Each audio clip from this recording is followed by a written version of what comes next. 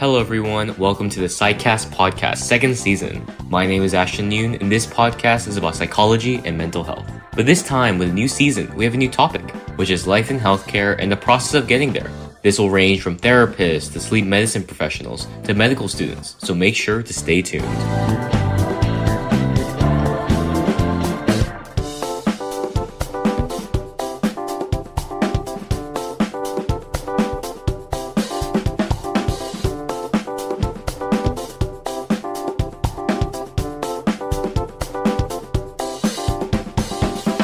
Hello, welcome to the SciCast podcast. Today, our guest is Dr. Agarwal. She is a therapist and licensed professional counselor with a Ph.D. in counseling. So thank you so much for taking the time out of your day to meet with me.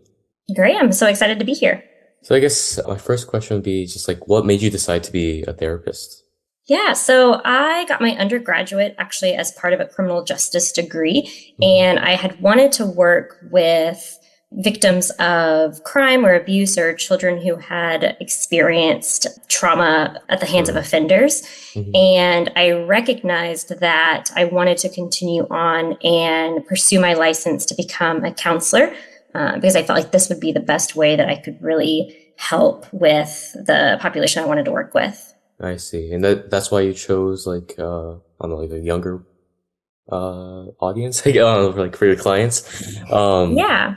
And you mentioned before that that you specialize in play therapy. Do you mind explaining what that is? Yeah, so play therapy, we have this belief that children don't necessarily communicate with words. So they don't always have the capacity with development, and they're, still working to gain verbal expression. But children play as their language, and it's really a universal way of communicating. Children across all cultures will play to express themselves, show their world, show a little bit of their experiences. If you ever have engaged with children, you'll see that they'll play and they'll model behaviors that they've seen, or they'll play out times that they've gone to the zoo or gone and done different experiences. And so children, when they experience a traumatic event, they have to play through and use play as a way to process. And it's really a natural and cathartic way to work with children and meet them where they are and help in the healing process.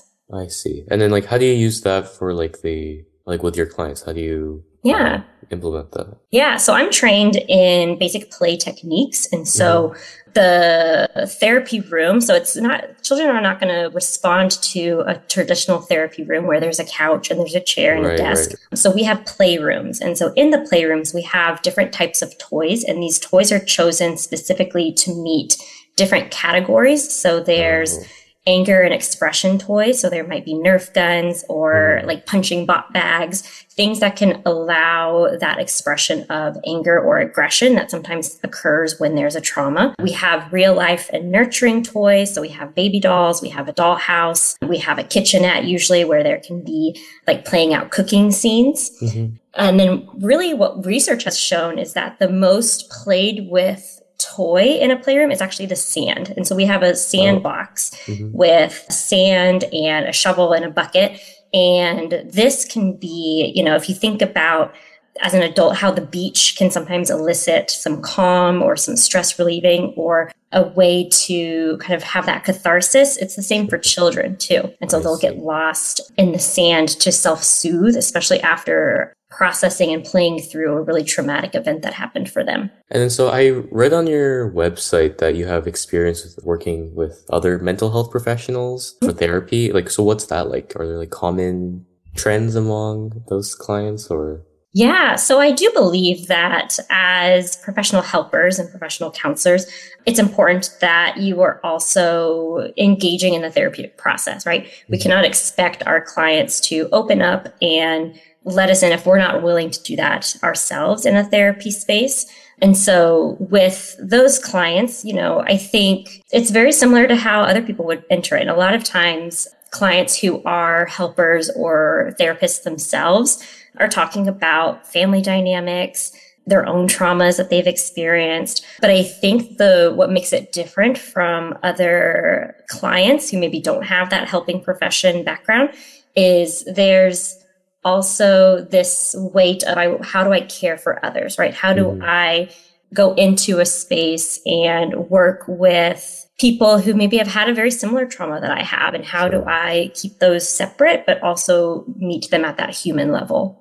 And then across, I guess, not just therapists, but like children, adults, do you see other like common issues or like reasons for their problems? Yeah, so trauma is usually can exacerbate if there are any existing mental health concerns. But I know that since the COVID pandemic, there's been a lot of anxiety and depression symptoms that have kind of shown up in therapy, just because the whole world, we were really thrust into this global change, right? And this global emergency in a way. And so it affected not just, our own abilities to cope, because a lot of times, for children, they maybe had school as a coping, as a way to maybe get out of an abusive home environment. So they had school as a routine. Adults had their routine. That was taken away when COVID happened.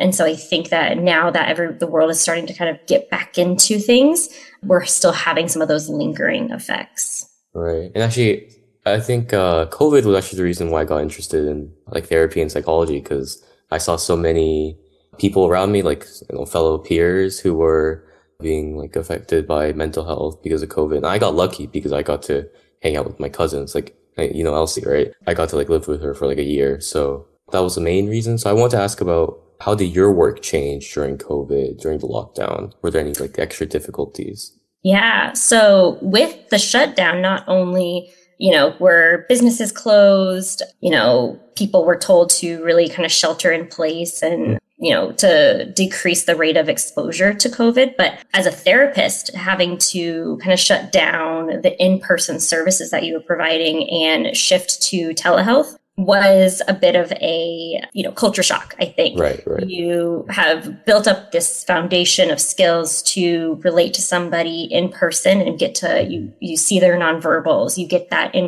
different type of contact, right? And then when you move to virtual, I actually had to start providing different types of services for children, because virtual with children and not having the playroom, not having kind of the standardized procedure of working with children was not helpful as much anymore. So I had to work and shift into more parenting work. So meeting with parents virtually rather than the 5-year-old child that was my client, and providing the parents support to be able to help and kind of be the agent of therapeutic change for their child instead of me. And I know it's like kind of post-pandemic now. I don't know, it's kind of been 3 years. But do you still see those like effects? Like, do you still do a lot of like telehealth with a lot of clients, or? Yeah. So a lot of my adult clients that started in telehealth have actually chosen to continue in telehealth, even though now I am back in the office. But all of my child clients are in person. It's something that was too difficult to do virtually with children. But there are some play therapists who actually, developed a virtual playroom and virtual services to work with their child clients. And so I think it's now kind of therapist and client preference on the way that they want to meet. I do still see some teen clients virtually. I see. And this is kind of like, I don't know, a general question, but like, what do you try to do differently than other therapists for your clients? Like, is there something you try to do differently, or? I think I come from a very person-centered lens. And what this means is that I really believe that the relationship that I build with my clients is foundational for change. That it's not necessarily about the technique that I always use, but it's about providing this environment of empathy and acceptance and unconditional positive regard and genuineness. And so I think that is sometimes, a different approach. I think a lot of mental health professionals will, even though they might really look at client-centered and want to kind of meet the client where they are, there's a lot of pressure within the mental health field to meet different outcomes or meet different kind of standards of care. Especially with insurance companies, they're going to be expecting different behavioral measures to look at progress. And I come from a lens of, I believe all relationships are the medium of healing, that people heal and grow and learn through relationships. And I know, like, I don't know, therapy is becoming more accepted, I guess, more normalized recently. But do you still see any like stigmas in the field, or even by like professionals happening? I think there's still a stigma. And I think even though mental health has really grown in its social media presence and presence with, I think, the younger generations, right? Even you knowing about mental health is something that I think in my generation was still not really talked about. It was still considered more taboo. And even with the amount of mental health exposure, there can still be misconceptions. There can still be some misinformation. And so I think that, sometimes I have a client who comes in and they maybe still have a very specific idea of what is going to happen or what therapy looks like. I think it's a blessing and a curse a little bit of people are seeing therapy more. It's being portrayed in the media. It's being portrayed over social media. People are talking about mental health, but there still can be misinformation or confusion. And so I think that if anybody is thinking about mental health, go try it for yourself. And I also, tell clients when I first meet them that if this doesn't feel like a good fit, if this feels like it's not meeting your expectations, let's talk about that. Let's talk about, what would it look like to find a different provider? Because I think sometimes people think you have to stick with your therapist, but it should be like you can shop around. It should be something that I need to find somebody that I can fit with and trust and feel like I can open up to. And then I guess among my age group, because I know some people who have therapists. Do you see any common, trends among teenagers or common issues, maybe regarding school or something? Yeah. So I think that, for high school students, there's a lot of internalized expectations, whether that's messages from social media or parents or school. I think high schoolers are putting a lot of pressure on themselves to, be perfect socially, be perfect academically, to, never mess up, never make mistakes. And I think that sometimes can build up over time and cause a lot of, stress and questions of, am I doing this right? Did I say that right? Did I, am I good enough? Right. And I think that that's kind of the trend that I've noticed. Just, it's almost like this, I've got to catch up. I've got to be, at this point, and that point is really hard to meet. And I guess one final question, I guess for the audience and for me actually, what kind of advice or tips would you give to someone trying to get into the field of psychology or therapy or something like that? Anything? Yeah. So I think that's a great question. I think, asking yourself, what does my ideal job look like? And I think looking up job postings of that. So if you think, I'd love to, be able to be a psychiatrist and prescribe medications and, work with clients and patients, look at what that, degree looks like or what their expectations are in terms of these are the requirements for this job. Because I think you'll be surprised. There's, the mental health field is so diverse in the types of professionals, the types of occupations that are part of it. And so really thinking about what your ideal job looks like, what population do you want to work with? And then seeing, what's that path to get to that job. And I think that kind of what you're doing, Ashton, of interviewing different professions and getting a chance to get to know different styles, different types of clients is also a great way to start kind of narrowing down of what you want to do.